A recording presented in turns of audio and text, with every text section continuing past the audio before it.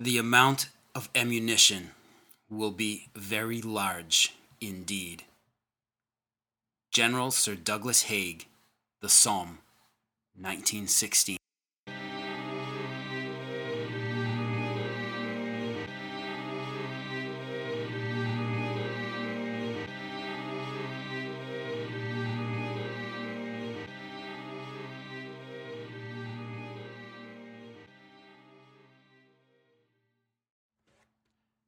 Hey folks, welcome to the Battles of the First World War podcast, episode 3, The Somme, Separate Armies, Different Plans.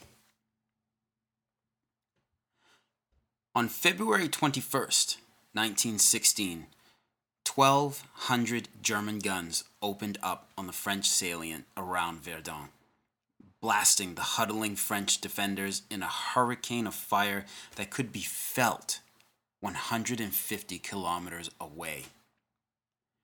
Despite unexpectedly determined French resistance in the shattered frontline trenches, within days, men of the German Fifth Army had broken through the lines and captured Fort Douaumont, the linchpin of the Verdun salient.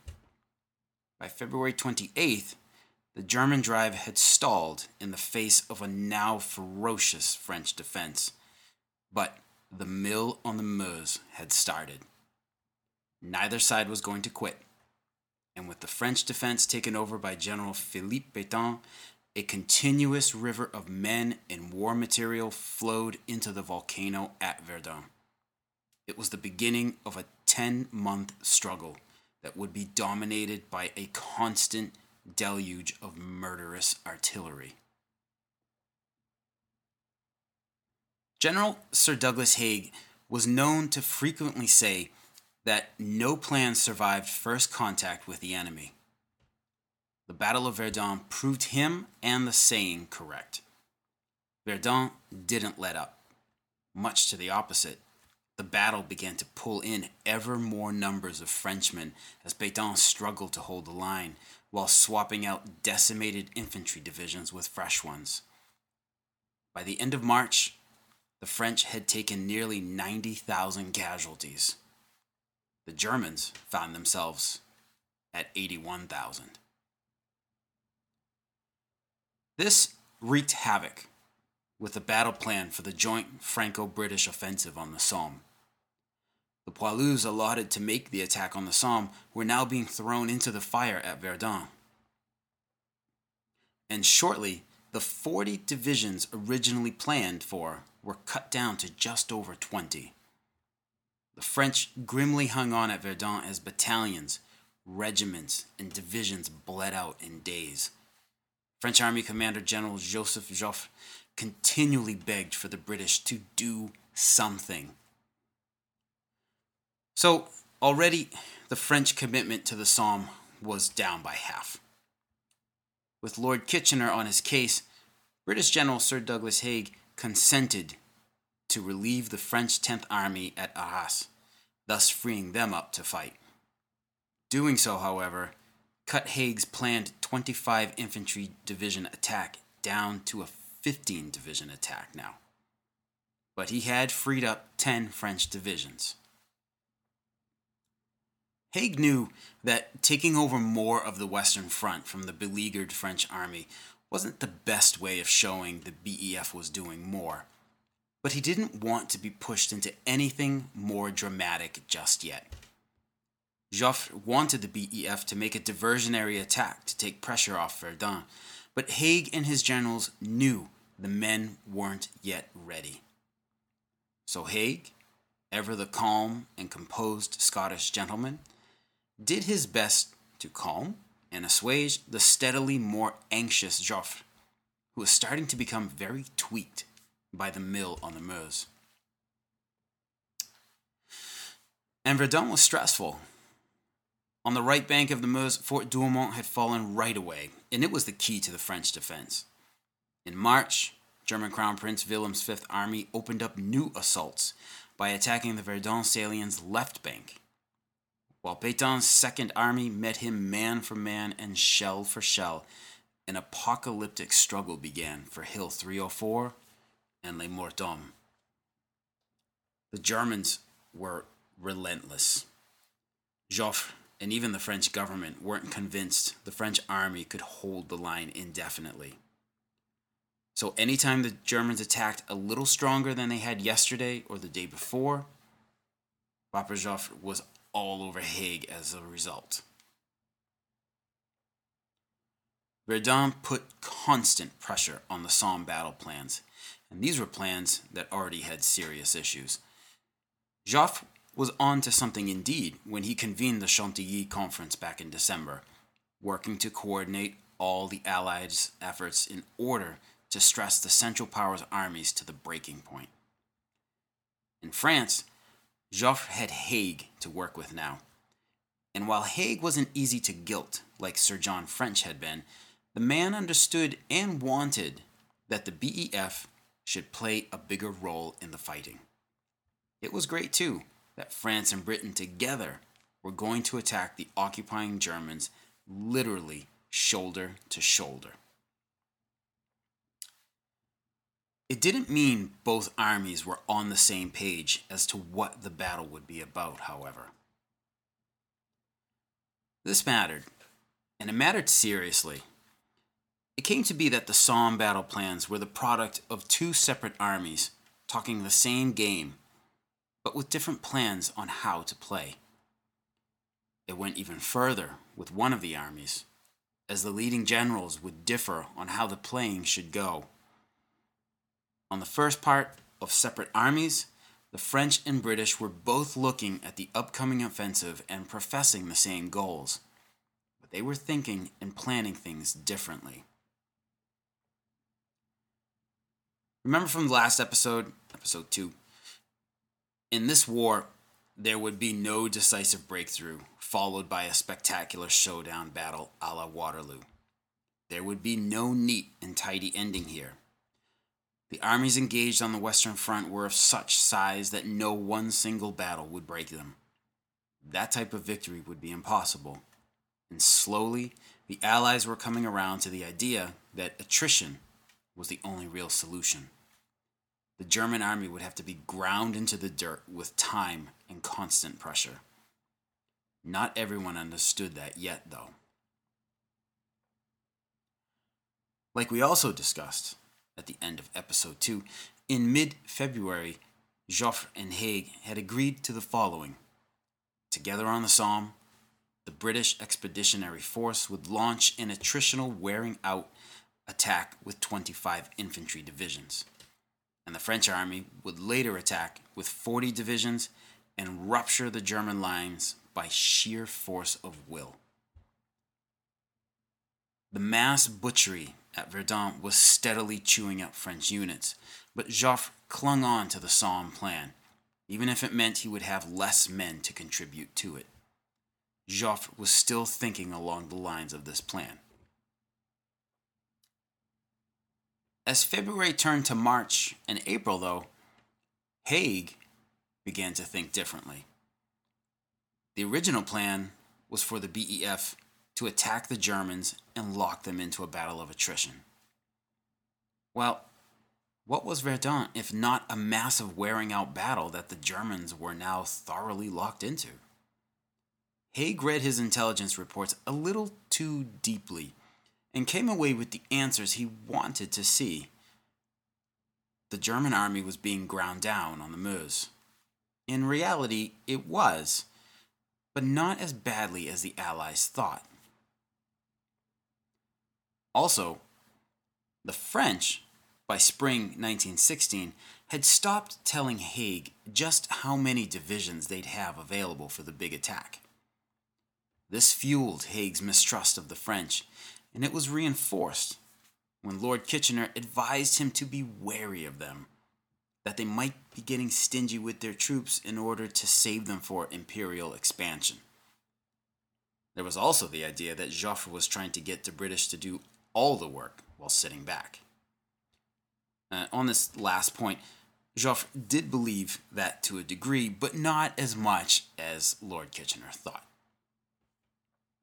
All of this scuttlebutt came from men based back in Britain itself and thus nowhere near the war.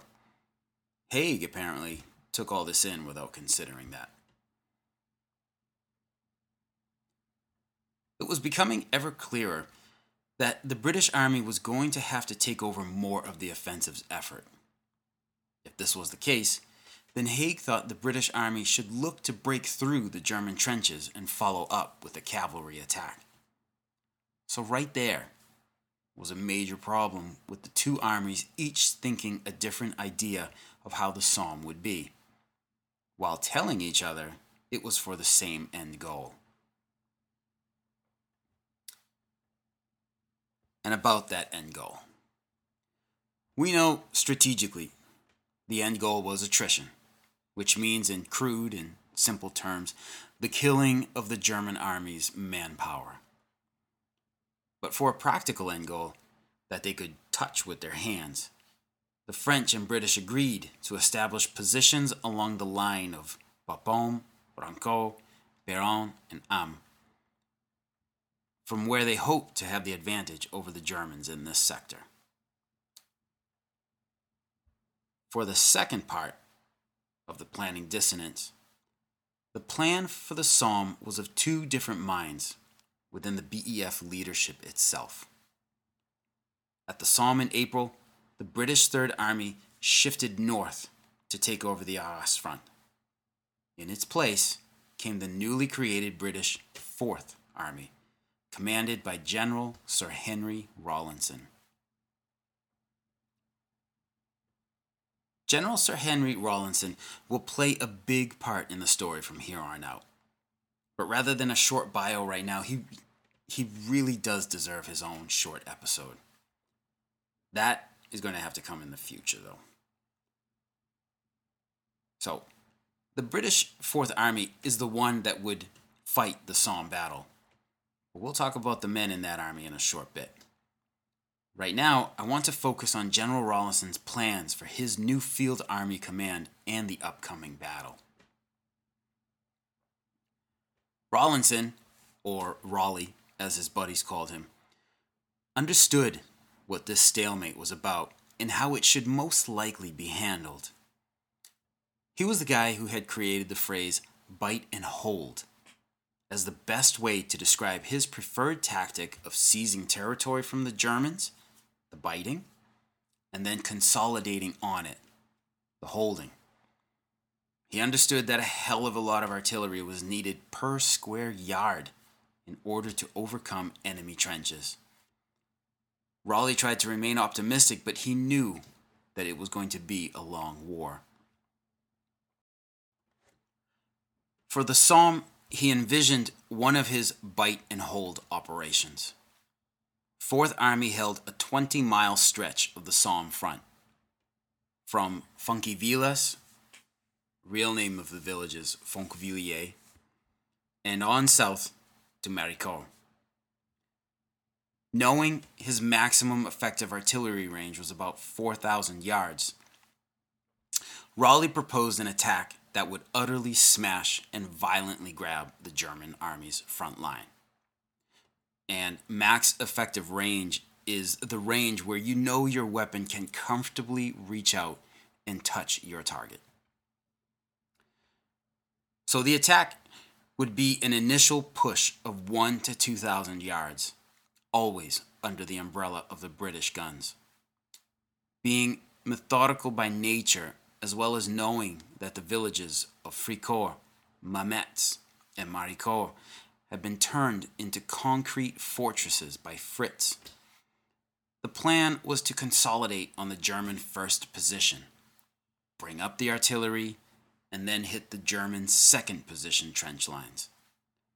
Once that was seized, the Fourth Army would push east and then swing south to take out the fortress villages. Basically, they would wheel behind the villages. To prep for this, Rawlinson planned a 4 to 5 day preparatory artillery bombardment. He knew he'd lose all surprise, but he needed a heavy pounding to both take out the thick belts of barbed wire before the German trenches and the defending Germans themselves. The German army's Somme defenses haven't yet been fully addressed, but they will be covered here soon. To have a solid shot at success, the British Fourth Army's guns would be pounding an area 20,000 yards long by 2,000 yards wide. With this size area, Rawlinson had sufficient artillery per square yard to thoroughly tear some Germans up. On the surface, it didn't sound like a bad plan. It wasn't bold, it wasn't sexy, no dramatic punch through the German lines was in the cards.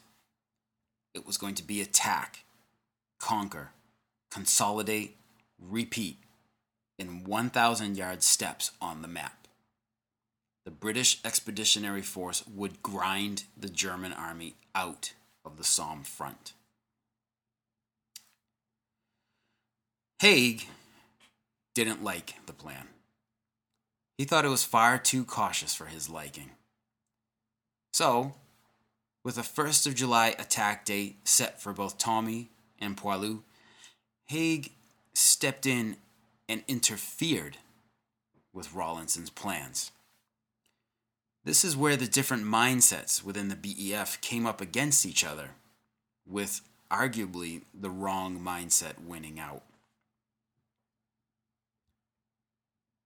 The German Second Army on the Somme had been digging in since 1914, when the front lines had stabilized. They had completed digging 2 trench systems so far, called the first and second positions. The first position was made of 3 trench lines, each up to 200 yards apart. The frontline trench, the support trench, and then the reserve trench. In front of each trench line were thick tangles of barbed wire 30 yards deep. 2 to 4,000 yards back from this first position, there came the second position with the same trench and barbed wire system. Haig said the first day's objectives should be the German second position, meaning the assaulting British troops should assault not 1 but 2 complex trench systems, one right after the other.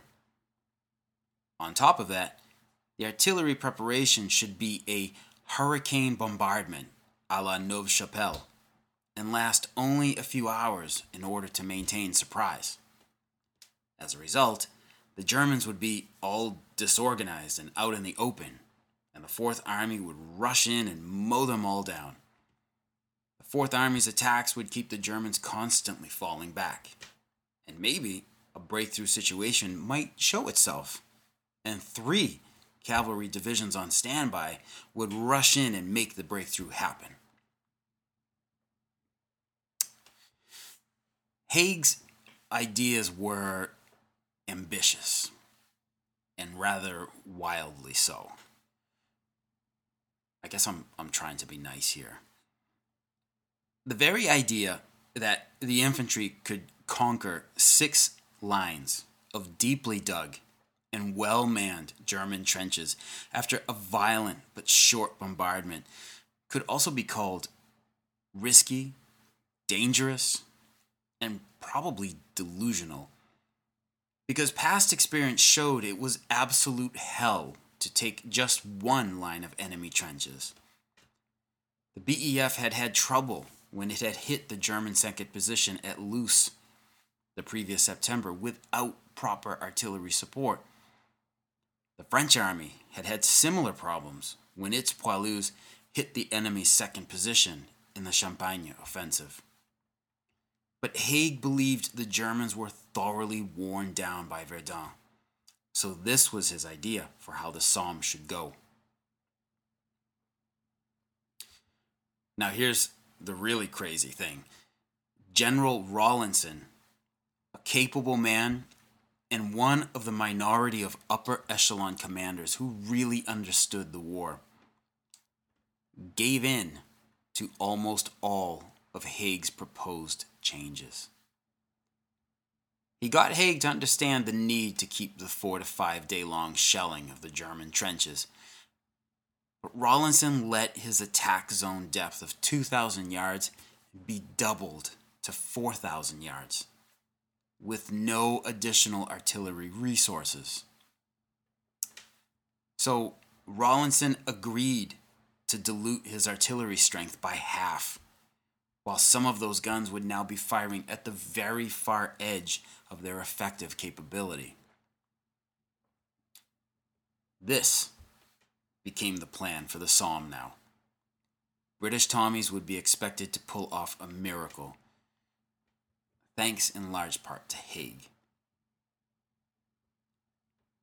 As the spring weeks of 1916 marched on, Verdun became more and more of a drain on the French army and its already diminished reserves.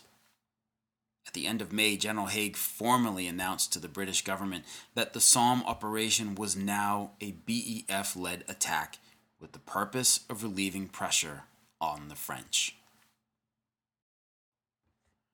The mill on the Meuse chewed up more and more poilus destined for the Somme. France could commit a little more than a quarter of the proposed 40 divisions now, and that was straining things. But Haig believed the Germans must be in the ring on shaky legs by now as well.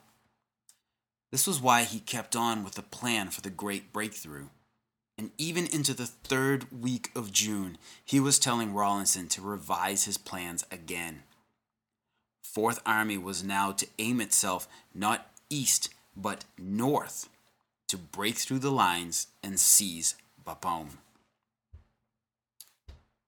This idea would have the British attacking in a direction away from the French army.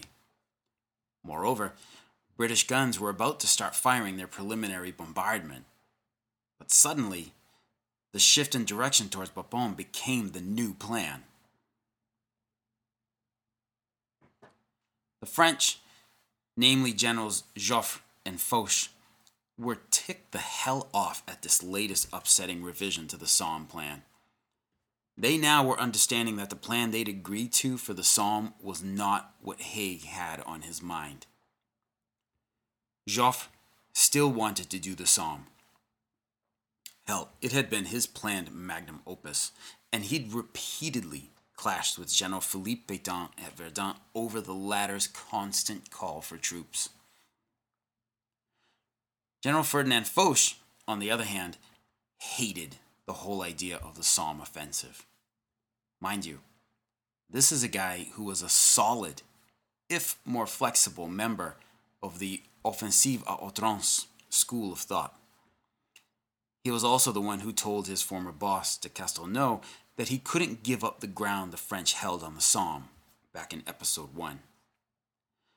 But he was in this mainly because he had to be, soldiers following orders and all of that. And also to make sure that the BEF didn't back out for any reason.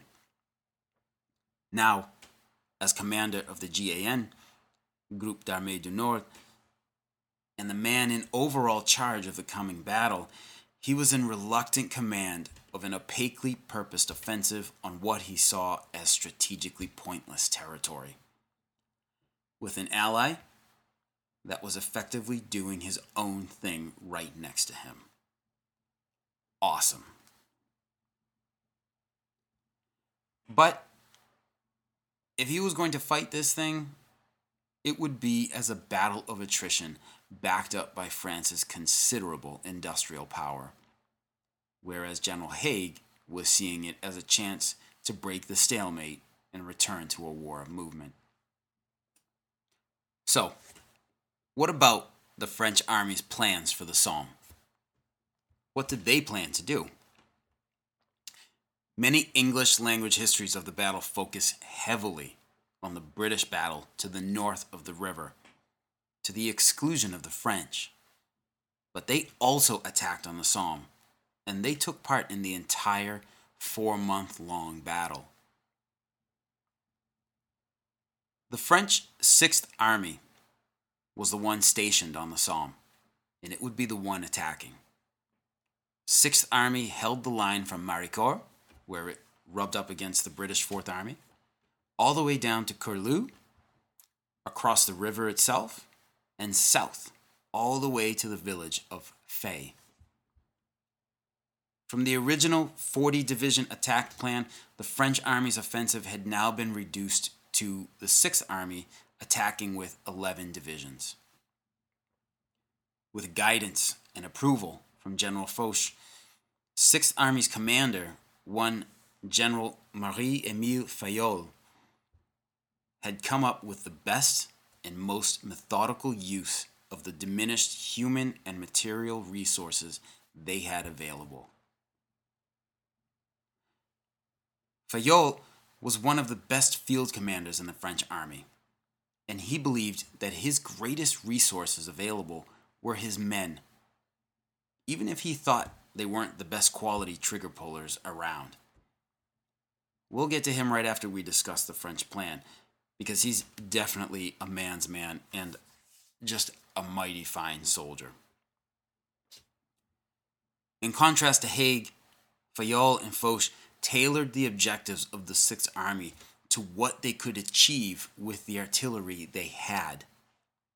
Fayolle was a gunner, an artilleryman, and he was not about guts and glory.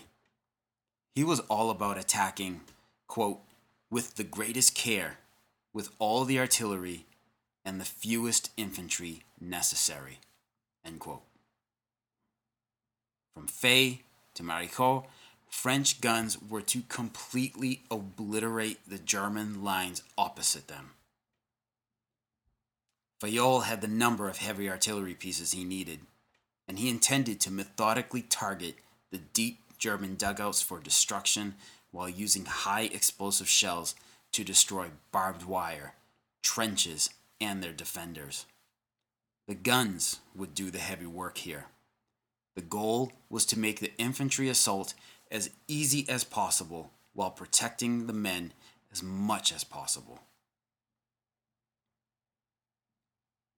Sixth Army's goal was to capture Péronne and the open ground of the Santerre Plain to the south of Péronne. Their immediate objective on 1st July was to rapidly and purposefully capture the German 1st and 2nd positions. Notice I didn't say reckless or foolishly try to here. The French planned to assault the 1st and 2nd positions, but they would do so carefully and with heavy artillery support that would plow the Somme fields ahead of the poilus. From the southern edge of 6th Army's sector, the 61st Division d'Infanterie, or 61st DI, would attack the Germans at Fay and set up a defensive flank facing south. North of Fay, from Frise to Dompierre, 2 divisions of colonial infantry were to take the trenches between those 2 villages. Right after that, they were to push on Herbecourt and Aussivier, where stood the German 2nd position. On the other side of the river, the French Army's 20th Corps were back on the Somme. They held the front line from Curlu to Maricourt. At Curlu, on the banks of the river, the 11th DI would smash through the Boche in Bois Y, or Y wood for us Anglais, and then take the Curlu Plateau. At Maricourt, the 39th DI was to take Favier Wood and cover while the British took Montauban on their left. Once all of these objectives had been wrenched from the Germans, positions were to be consolidated and the guns brought forward to pre-planned pits. As soon as they were set, these guns would start pounding away at the next set of German obstacles to be destroyed. Fayolle and Foch both intended to keep constant pressure on the German army by attacking as soon as the artillery had done its work. Their thoughts were that the artillery should do all of the hard work. Period. Cannon conquered. Infantry occupied. All right, now let's talk about Fayolle. General Marie-Émile Fayolle was 62 and retired from the army when war broke out in August 1914. He was a solid guy, built like a brick outhouse. And he wore that mustache that Pétain and so many other French generals wore. Recalled and given command of an infantry division at the beginning of the war, his leadership and his troops' performance sent him upwards to a corps command in 1915 and command of the 6th Army by 1916. General Fayolle was the type of general of which soldiers can only hope to get. Unlike many, many others of his rank, Fayolle was always in the trenches, visiting and talking with his men. He was on the front line so often he almost got himself killed more than once. He was also rare in that he believed his greatest resource available were his poilus, his men. He believed in the power of modern artillery, and he especially believed in it over the power of élan and cran. He had taught this at the École de Guerre, the French West Point or Sandhurst, during the previous decade. And even though he went against the grain of the times, he nevertheless earned the respect of Joseph Joffre. Fayolle believed in making the artillery do all of the heavy lifting in war. He was dedicated to his men, and he'd been known to cry when having seen up close what modern warfare could do to human bodies. He hated how so many times French soldiers were misused for terribly little gain, and his mind was always at work trying to find a way out of the trenches. He looked for a practical and realistic way out, not through flights of fancy. While practical and realistic, Fayolle was also a man who told it like it was. He was gruff, to say the least. He sounds like a guy who most other guys would like to be around, if anything, just to listen to him. He had an acid tongue that suffered no fools. Mostly he kvetched into his diary, but thank God for him that he did. He slammed pretty much everyone around him. Like we talked about before, he loved his poilus, but he thought them poorly led and incapable of good tactics. As a result, he simplified things for his men as much as possible. He kept his objectives simple, clear, and reachable with artillery. He thought his headquarters staff impossibly slow. Everyone but Fayolle sucked at their jobs. He was the only one who knew how to get it right. He was not blindly arrogant in these thoughts. He just knew it to be true. History very often proved him right, that everyone around him really did suck, and that he was indeed the man. Fayolle thought the Germans made better soldiers than his fellow countrymen. However, with enough artillery, he figured he could overcome that advantage. All those infantry skills count for nothing when an HE shell splatters a platoon over the French countryside. The artillery would also keep his losses lower by killing everyone and everything in front of him. I think one of the best lines that describes old Fayolle comes from when he finally visited his wife and daughter after not having seen them for a year and a half. The war and all of that business had kept him, fairly busy. But after all that time away, the best he could say about seeing his wife and daughter was, "They have not changed." For his own sake, I sincerely hope Mrs. Fayolle didn't hear him when he said it. Nevertheless, the British liaison officer attached to 6th Army said that Fayolle was actually one of the kindest and sweetest old guys he'd ever met. Biola's heart was in the right place, and his mouth didn't hide it. So, as June came and the days turned into weeks, both the British and French finalized their plans for the Somme battle. The British planned for a breakthrough of the lines to get out into open country, and Haig thought the BEF's lead in the offensive would keep the French army in the game. Foch, on the other hand, saw the Somme as an attrition battle that he had to take part in to make sure the English kept up their end of the joint offensive bargain. This was the state of Anglo-French communication and teamwork as the rear areas behind the Allies began piling up with millions of shells and tons of military supplies. All right, so we're going to leave it right there for this time. We're almost there. Next time, we examine the armies involved and what defenses the Allies faced on the Somme. If you have enjoyed the podcast so far, please consider reviewing it on iTunes. Let's make this podcast really visible on iTunes so more history nerds like us can connect and discuss what gets our wind up. Any questions, comments, or concerns, please hit me up through the website www.firstworldwarpodcast.com or the Battles of the First World War podcast page on the Facebook. Not into social media? No problem.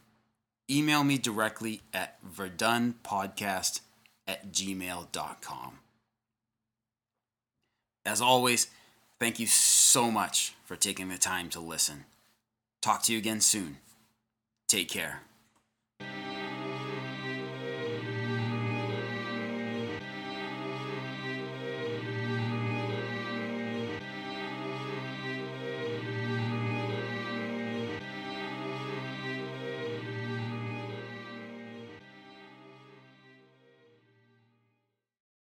Save big money now on new siding from LP SmartSide at Menards. Update and beautify your home with your choice of 13 timeless colors of pre-finished engineered siding.